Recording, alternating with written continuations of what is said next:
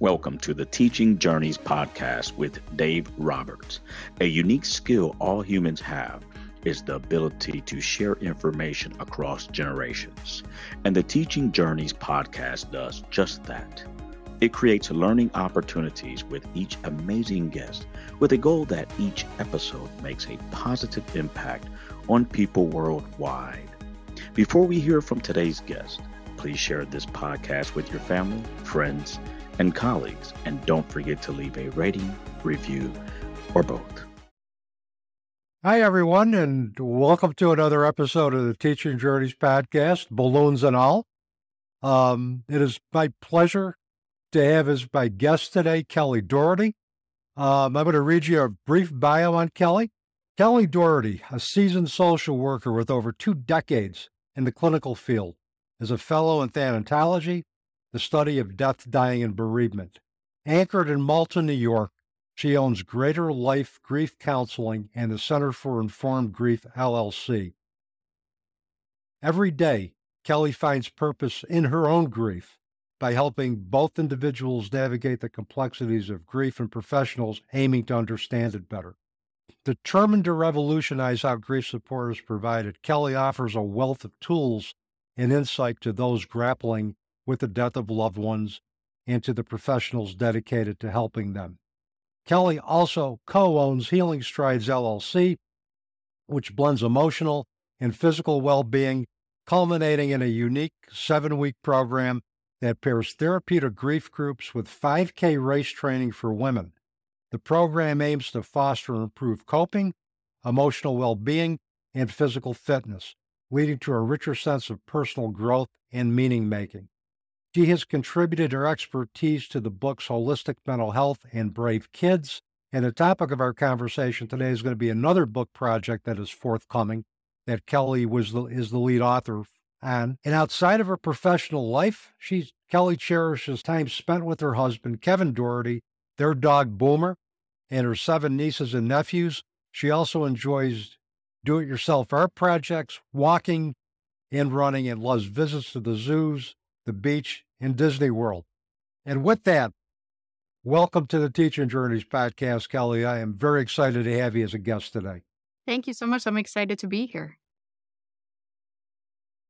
We were laughing prior to hitting the record button because it seems that Squadcast now has a new thing where just before you hit the record button, balloons go flying up in the background. So for those viewers who are going to watch this on YouTube and see the balloons, that wasn't me. Or that wasn't Kelly. That was just part of one of the, features now of the Squadcast studio. So, Kelly, please tell our listeners about the experiences or events that have shaped your life path. Sure. When I was about 12 years old, my mom was diagnosed with breast cancer. And unfortunately, breast cancer took her. And so 2.5 years later, right before my 15th birthday, she died. I was obviously struggling. My mom was the one that did everything for us. My dad worked and came home, and that was about it. Was his role. It was the financial piece of our home. But my mom was our caretaker, our nurturer. And my sisters are 7.5 and 9 years older than I am. So I was pretty much, like an only child at that point. I really struggled afterwards, and my dad, fortunately, knew that I needed some help. So we were in family counseling, and then he got me to go to a hospice grief group where I met an amazing social worker, and most importantly, I met other grieving teens. And up until that point, I really felt very alone and isolated in my grief. I cried myself to sleep most nights. I really felt like I was the only one who had experienced the death of a parent. Because I didn't know anybody at that point. And fortunately, when I walked into that room, I didn't feel alone. And I met a group of, I think, 5 other girls. They had all had their dads die, but it was still knowing that I wasn't alone. And so after I did some work with hospice in my own counseling and group, the social worker asked me to start volunteering with the kids groups. And I did that. I did one of their children's grief camps. And that's when I knew that this is what I wanted to do with my life. So I pursued a master's in social work, worked at a couple of different hospices, and have done a couple of different things as a social worker throughout my career, working with trauma and working with, mental health. And then I shifted to private practice so I could focus primarily on grief and loss because that really is truly my passion. It's what I love. I love to watch TV shows on it. I read books on it. I'm talking about it all the time. And it's really what I find my passion in. And like you said in my bio, it is really how I find meaning in my grief. I truly believe if my mom hadn't died, I wouldn't be where I'm at in my life. And that event truly shaped who I became, my career, my passion, everything about me in so many different ways. And I think you made a really, really great observation. For me, if I didn't experience the amount of grief and loss that I've had in my life, and particularly with the transition of my own daughter, Janine, over 20 years ago, there's no way I would have even begun to embrace the field of death, dying, and bereavement. There's no way I would have been involved with it. And it's typically, I think, for any professional I've talked to, and you might find this to be true as well, too. It's that professional choice that gets us in the field of thanatology. It's personal tragedy. Absolutely. When I worked at hospice in South Carolina, I remember talking one day to the nurses and social workers, and the majority of us had all experienced the death of a parent as a teenager. And I feel like you either can work for hospice for 2 weeks or 20 years. Like you can either do it or you can't. And I truly believe it is probably because of your people's personal experiences with grief and loss that they're able to do that kind of job day in and day out and be there for grieving people and watching people, as they transition. And I've said this on other podcasts, is that when an individual gifts us with the story of one of the most intimate moments of their lives, and end of life is a very intimate chapter in our lives. When they gift us with that, they're telling us, I trust that you're going to hold sacred space for my story, and I trust you. And when individuals ask me, well, how can you keep doing this work? That's why I can keep doing this work. Yeah. Because of the trust that individuals have that I am going to hold their story sacred. Yeah. It's really powerful. I mean, to be able to have somebody come into my office and sit with me and share these most intimate details about their loved one and the death story and how it's impacted them on a day-to-day basis and how they're coping with it, and to be able to give them hope and to give them tools and resources, and most importantly, to know that they're not alone in this journey and this experience. Any type of quality support, particularly from a community that understands the type of loss that individual has gone through, or is empathetic to the type of loss that individual has gone through, is going to be a really, really crucial factor to help individuals move through grief. Yeah. It was the same for me. If it wasn't for quality support that I had early in the journey, from other parents who understood what it was like to experience the transition of a child, I wouldn't be sitting here talking to you today. Exactly. Well, I always tell, I volunteer at a grief camp up here, up in the Adirondacks of New York, and it's called Cindy's Comfort Camp, and Glens Health Hospital facilitates. And I've been volunteering with them since about 2010. And what I always say to my group of volunteers, because I'm a healing circle leader, so like I lead these mini grief groups throughout the weekend. And what I always tell the volunteers is, if these children get nothing out of this weekend, but to know that they're not alone and that there's other children out there that are grieving like they are, then it was worth all of our time. And I truly believe that. And I agree. One thing I wanted to ask you about working with children, what have you found to be the difference from your observation in terms of working with children with grief and adults with grief? Well, every child is very different. But I think some of the biggest differences is children grieve through their play. So they may not want to sit down and open up and tell you all these things. So you really have to be creative with kids. You have to be on the floor with them. You have to be able to be engaged with them. And you have to find what works best for them. I have a couple of kiddos that I work with, and they're just not great individual therapy clients, but they thrive in my grief groups, like amazing, do great in the grief groups.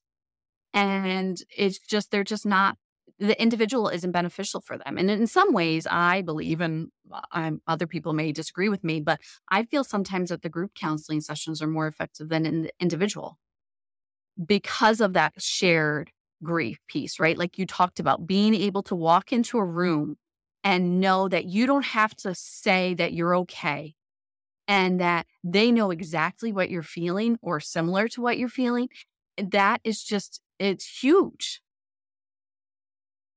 And Yeah. so I think the group piece is huge, important. But children, regrieve at every developmental stage. So I Yep. think it's really important to remember that just because they're doing okay now, and maybe I discharge them now, I always tell them, you can come back, because what happens when you hit puberty or you hit, I had a girl graduating high school.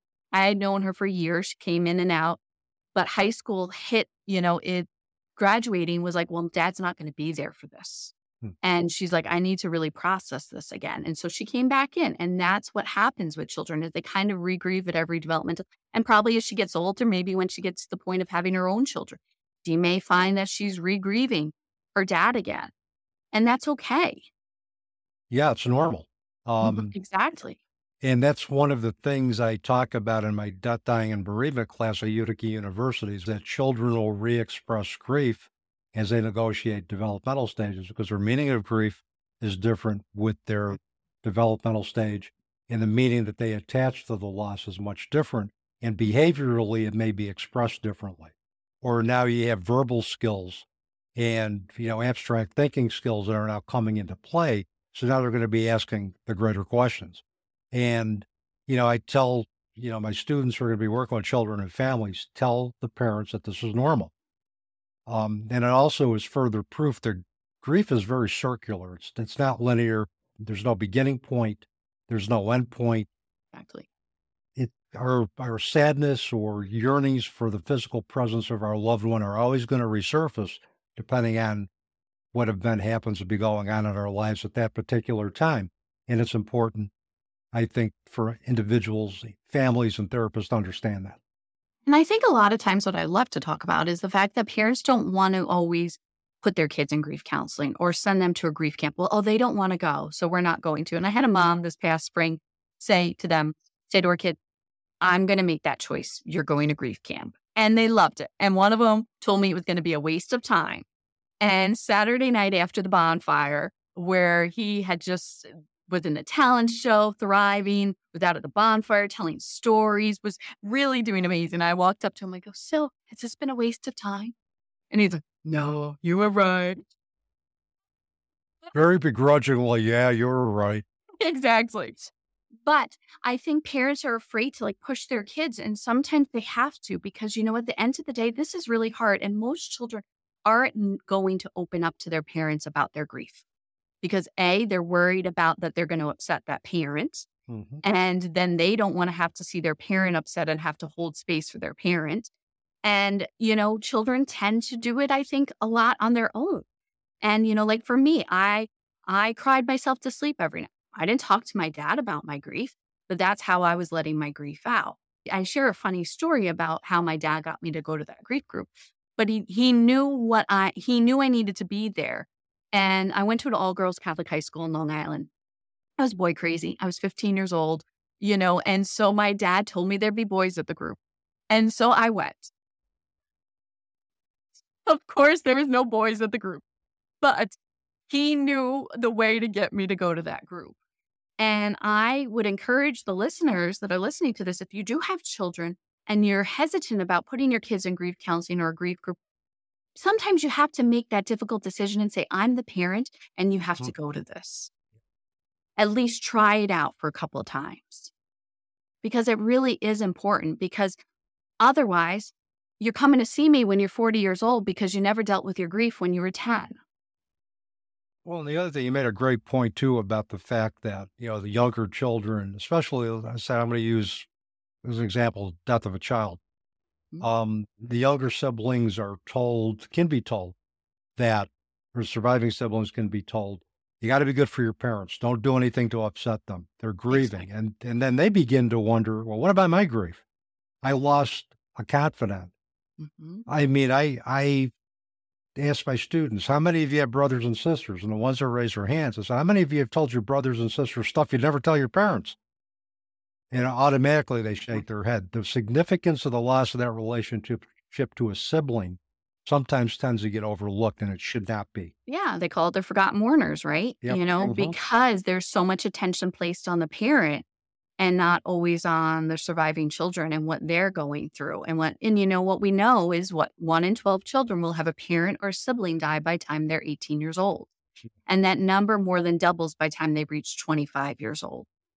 So there is a lot of grieving children out there for grieving the death of a parent. I mean, we're looking at 2020 stats is saying 1 in every 5 children who experienced the death of a parent was due to an overdose. Yeah. That's pretty alarming.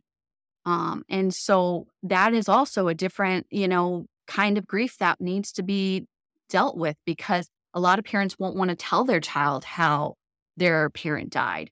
And so, then kids overhear things, they read things. I've had grief camps where kids have said, well, I read mom's text messages and I found out dad had cancer that way. Or, for me, I always overheard my mom on the phone with her sister at night after I'd go to bed. And that's how I knew what was happening with my mom's breast cancer and the progression. Not because she sat me down, because I overheard it. You have to also think about how can you be honest with children as well about the loss and what occurred and what's age appropriate. Took the words right out of my mouth. Mm-hmm. And you're absolutely on point with that. Yep. So you are preaching to the choir when I'm sure I am. when it comes to that. I know my box.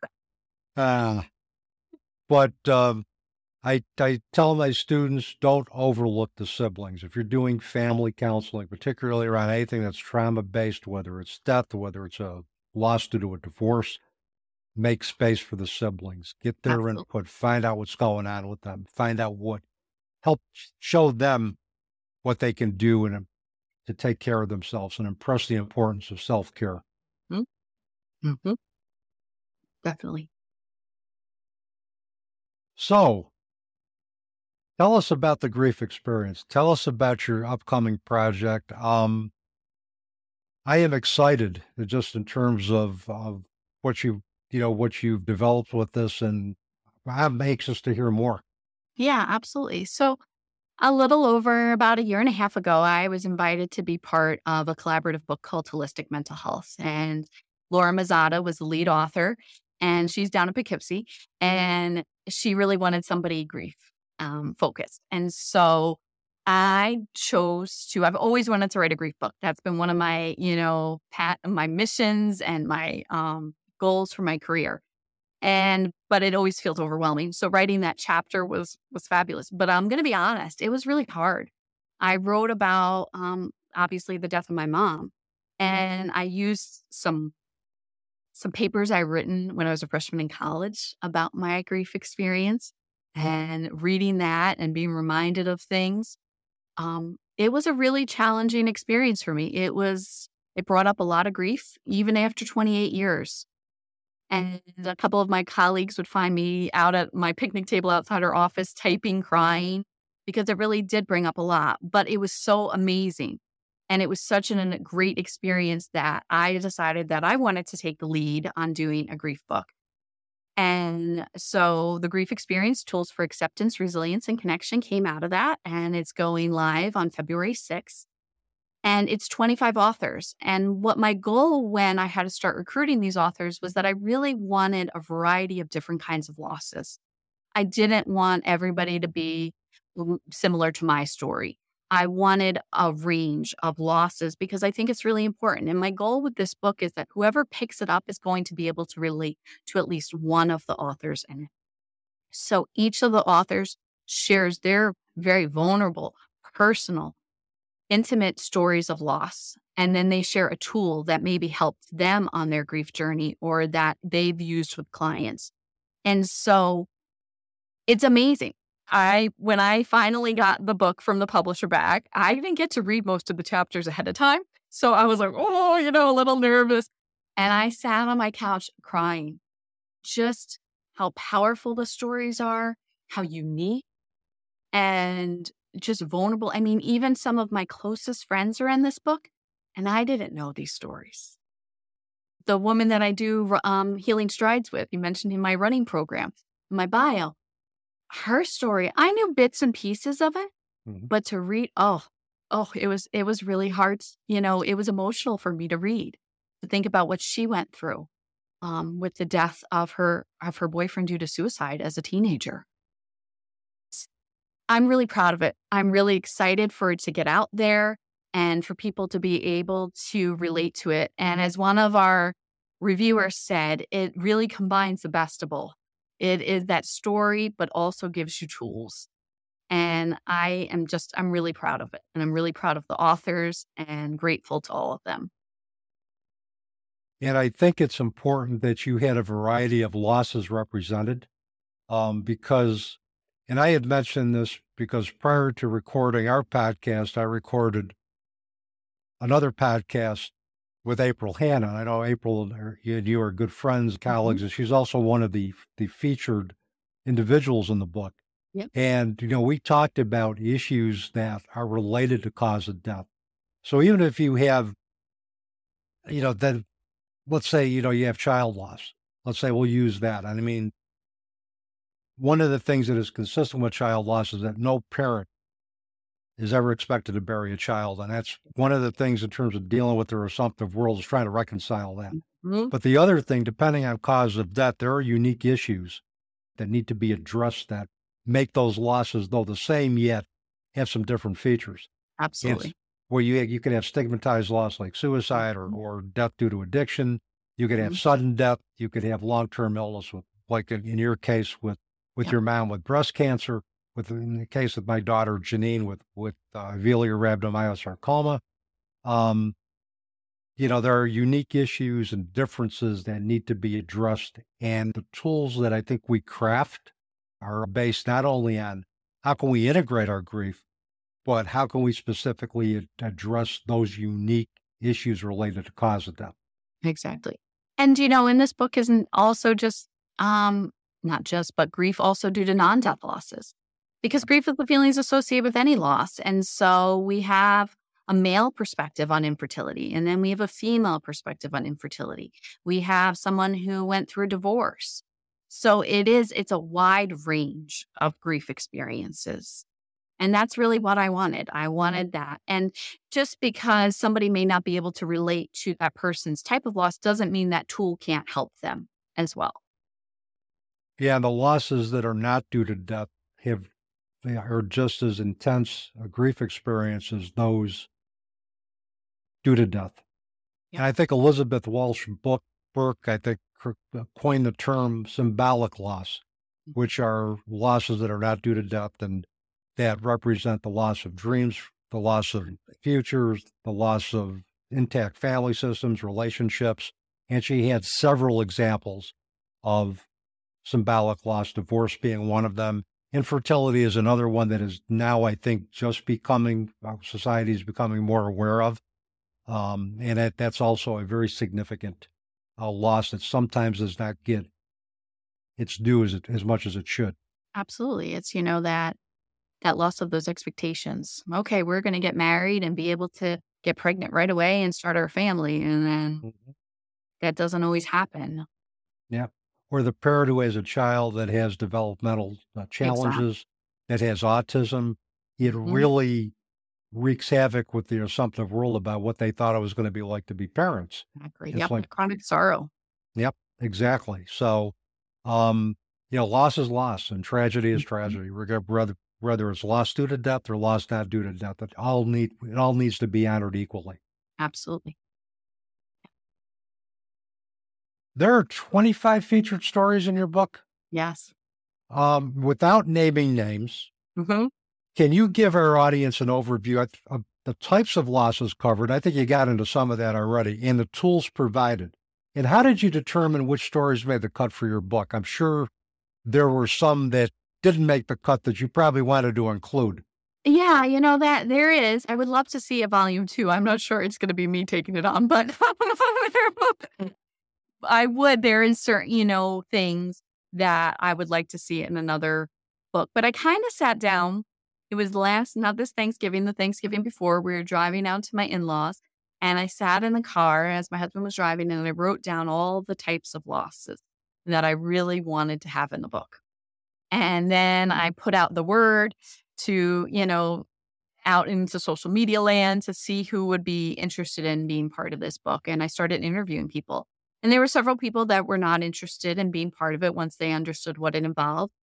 And I also wanted people that were aligned with me. To be totally honest, I was not going to let the 5 stages in my book.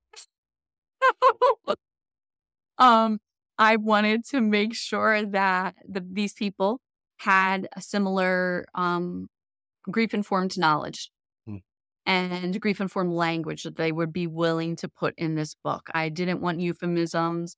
I didn't want outdated models discussed. I wanted people to read what's current and grief-informed. That makes sense. I'm not an advocate of looking at a stage model approach to grief either. It doesn't work that way. It doesn't. It's just not accurate. It's not ever been proven. Terry Daniels did a great article on it last year, and I give it to everybody I can, every therapist, because it isn't, it can make you think you're doing your grief wrong. And I think a couple of years ago, I read a summation of research on the applicability of stage theory to how individuals grieve. And every one of those research studies disproved that theory that Exactly. we do not grieve in stages. Exactly. But it's still talked about. I had a client recently say, well, there's that 6th stage now. And I was like, well, it's like, Yes. Finding meaning to me is not a stage. mm-mm. Finding meaning is the outcome of the conscious decision that we make to re-engage in life following the worst tragedies of Yep. our lives. Absolutely. Yep. It's an outcome. I could see where we align. I would not have had stage theory in any book that I put in as far as... I do have to isn't tell that you, I did send out a handout on what grief-informed language was and what shouldn't the book be. And my name is on that cover. I didn't want things in there that I didn't agree with. Thankfully, I feel like the authors that I recruited for this were all in alignment with that. And I was really grateful for that. Well, and being one who embarked on a book project during the pandemic, I know how stressful that can be under any circumstances. And to not have people aligned with you in a really collaborative effort book would make the process more stressful. Yep.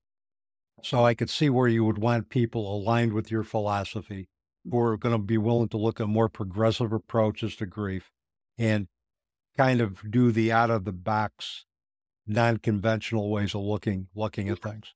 I'm not even sure it's progressive. I just think it's accurate. Yep. I can't help. Yeah. And this is an accurate representation of how we grieve. Exactly.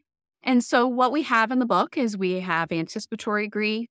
We have traumatic loss. We have loss due to suicide, due to overdose. We have divorce, infertility. I write about pet loss in mine because I already wrote about my mom in holistic mental health. So I write a little bit about my mom and my experience in the introduction, but I wrote about pet loss because it's a disenfranchised grief, which means it's not readily accepted by society. And I had to it made me sad when you read my bio because you mentioned Boomer. Well, since I sent you my bio, Boomer transitions. Condolences, sincere condolences. Thank you. So, we went from having 2 pups a year ago or a little over a year ago to not having any now. And it's been quite a transition in our home, quite quiet, unfortunately. Yeah. And for me, I've been a lover of pets. I've been a cat person most of my life. We transitioned our last cat, Zoe, in 2022, and we haven't had an animal since. I know the intense pain that goes along with losing a pet. Yeah. And you're right, it does become disenfranchised grief because a lot of people just say, well, it's just a dog. Well, no, it's not a dog. A dog represented more and taught me more about myself than a lot of humans could. And they're And the best teachers of mindfulness. absolutely. And they're also very intuitive, and they can teach us Mhm. how to trust our intuition as well, too. Mhm. As well as cats are very intuitive. Yep. But anyway, back to your book. How is how is the content of your book going to align with the services you provide at Greater Life Grief Counseling? Well, I think, I've already used some of it, to be honest, and I'm probably not supposed to, but there is a tool in there from one of the authors that is a letter to give to people that are supporting you on your grief experience and your Mhm. grief journey. And it talks about, even though I may have changed, this is what I'm going through, and I'm hoping that um, you'll support me and what I need from you. And it's a really powerful letter. It's probably one of my favorite tools when I read it. And I've already given that to a couple of clients, and they've had some really amazing experiences from that, and with their partners, with their family, and just a better understanding of what they're going through. Because I think when we're grieving, we don't always know how to express what we need, right? And people always say, "Oh, reach out if you need anything." Chances are, if you're grieving, you're not going to reach out. You don't have the mental or the emotional energy to even do it. To be able to give something like this to somebody, to say, "This is what I need, and this is what I need from you," I think it's really beneficial. I honestly think I would like to incorporate it into the majority of my grief groups going forward, that tool, because I do think it's so important. And using all of the tools, to be honest, I think is going to be really beneficial for especially my groups. I really would love to see this being used. I really want to do a book club with this book. I'm not sure who's going to want to sign up to read 25 chapters on grief, but it's because it's heavy. There is a lot of emotion in this book, because we're talking about really vulnerable topics, and so many of these people in this book are therapists. And as therapists, we don't always get to share our stories, right? And one of the girls that's writing is writing about the death of a client. And again, another topic that doesn't get a lot of attention out there. And the things she said in there was so powerful. She's like, at the end of the day, we're human and we have feelings too. And we have these relationships with our clients, and then they die, and how that can impact us as well. And that's just kind of swept under the rug. I mean, I've had clients die and you're expected to just go to the next session. Mhm. And that's not always easy to do. I had one a couple of years ago, and I was literally between sessions, and I spoke to my client's son, who gave me this information that she died suddenly. And I had him then sign on for my next session, and how hard that was.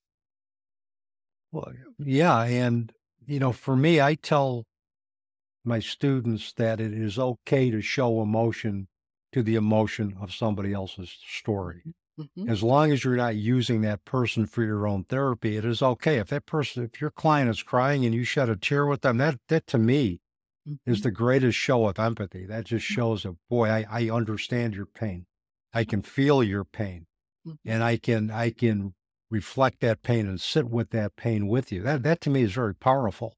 Yeah. And, I think there's room for that as long as it does not compromise the professional relationship. It's all Mhm. good.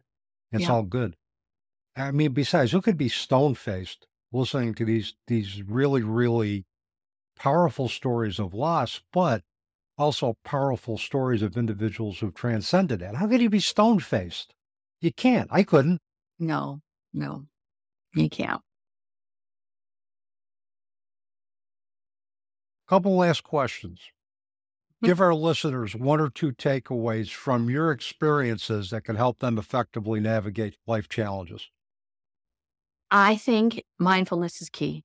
Taking things a minute at a time, because sometimes a day at a time even feels too much. And so taking it a minute at a time, being in the present moment, using your tools, your grounding things to stay present, because I think so many times we get caught.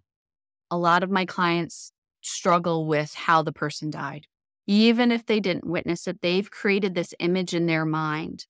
And one of my biggest goals, I think, as a therapist is to help a client remember the person's life and not the death. Exactly.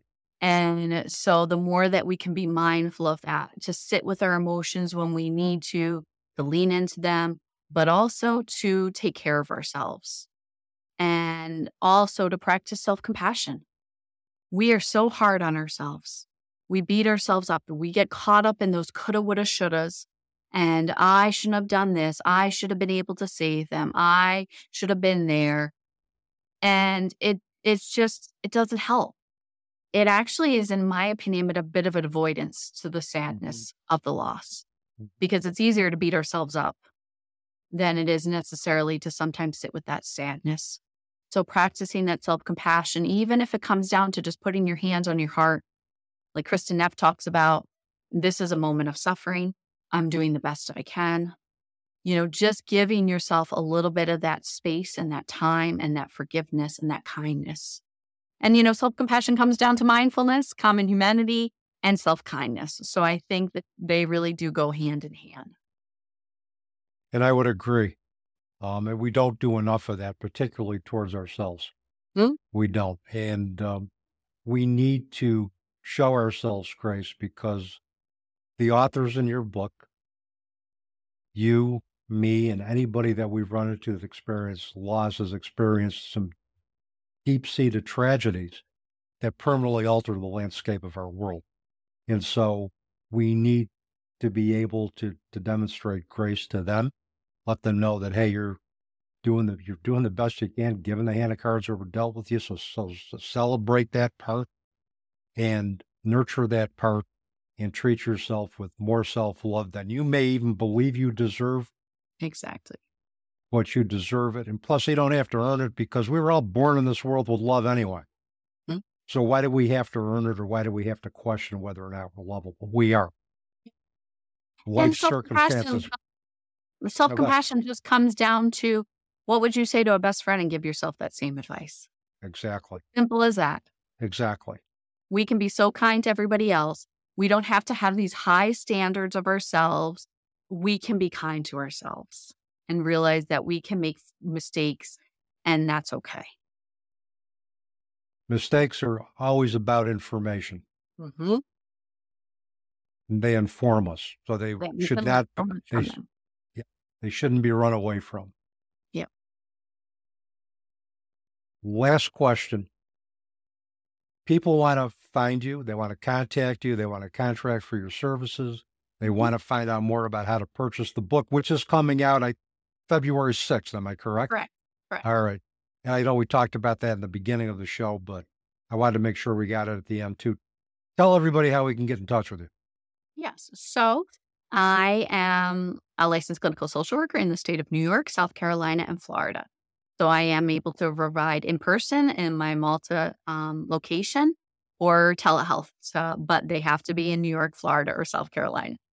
My grief groups are obviously, I offer hybrid approach. So you can join them virtually or in person. And which is great, because especially we live in the Northeast, we deal with a lot of snow. So if you can't make it to a group, you can join virtually via Zoom. So that's called Greater Life Grief Counseling, which is my website, all of that information, glgrief.com. And then a newer project of mine is Center for Informed Grief, where my goal really is to provide training and education to therapists and to school personnel to help them become more grief informed. Because so many therapists are afraid to talk about grief and they're not comfortable with it. I love that you teach a class. It makes me so happy. But the majority of therapists do not have any training in grief and loss. Actually, about over 60% of them have not had any education in undergraduate or graduate schooling in grief and loss. I think it's starting to change, but I was one of those. I had to go to the religion department and the nursing department to get a grief and loss course when I was in college. So my goal really is to be able to provide some really specialized trainings that are grief informed, that go beyond, what maybe they have been taught, that inaccurate stage model, and give them actual tools and techniques So I've done some trainings in local school districts around here in upstate New York. I really would love to be able to do more of that. I will be doing some more trainings for some CE providers throughout the state to be able to offer continuing education credits for therapists. So I'm really looking forward to that. So that's Center for Informed Grief. And I also have some free resources on there. There is a self-care while grieving course that is free and goes along with the book. And that's available right now and has a workbook to go along with it. And we're also going to be doing a grief experience conference, which will be coming up in March, which will be virtual and is going to have some panel presentations along with some bonus sessions of individuals sharing different tools and resources. So checking out Center for Informed Grief or the Grief Experience Facebook page or Instagram page is a great way to find out about that conference. Sounds like you got a lot going on in 2024. Yep, I would say so. Well, hopefully you get in some time for a couple of naps and you get in some time for some self-care time for yourself and with Kevin and with, with your nieces and nephews. And yep. And we're getting a new pup. You're getting a new pup too. Wonderful. Yep. Wonderful. Yep. We're on a list. And so we're looking at springtime to welcome a new Boston Terrier into our lives. So that will keep us, I'm sure, extremely busy. Absolutely. I'm sure we'll see all kinds of Facebook posts with the new pup and, yes. All of the joys of toilet training and, and all that and chewing stuff. And yep. I've never had a puppy, so it'll be interesting. I'm sure it'll be fun. I'm sure it'll be loads of fun. But Kelly, it was so great to have you on the Teaching Journeys podcast today. I hope we can do this again sometime. Absolutely. Thank you so much for having me. This was a great time. You're welcome. And with that is a wrap on another episode of the Teaching Journeys podcast. I'm your host, Dave Roberts, wishing you peace. Thank you for listening to this episode, and please remember to share this podcast with your family, friends, and colleagues, and don't forget to leave a rating, review, or both.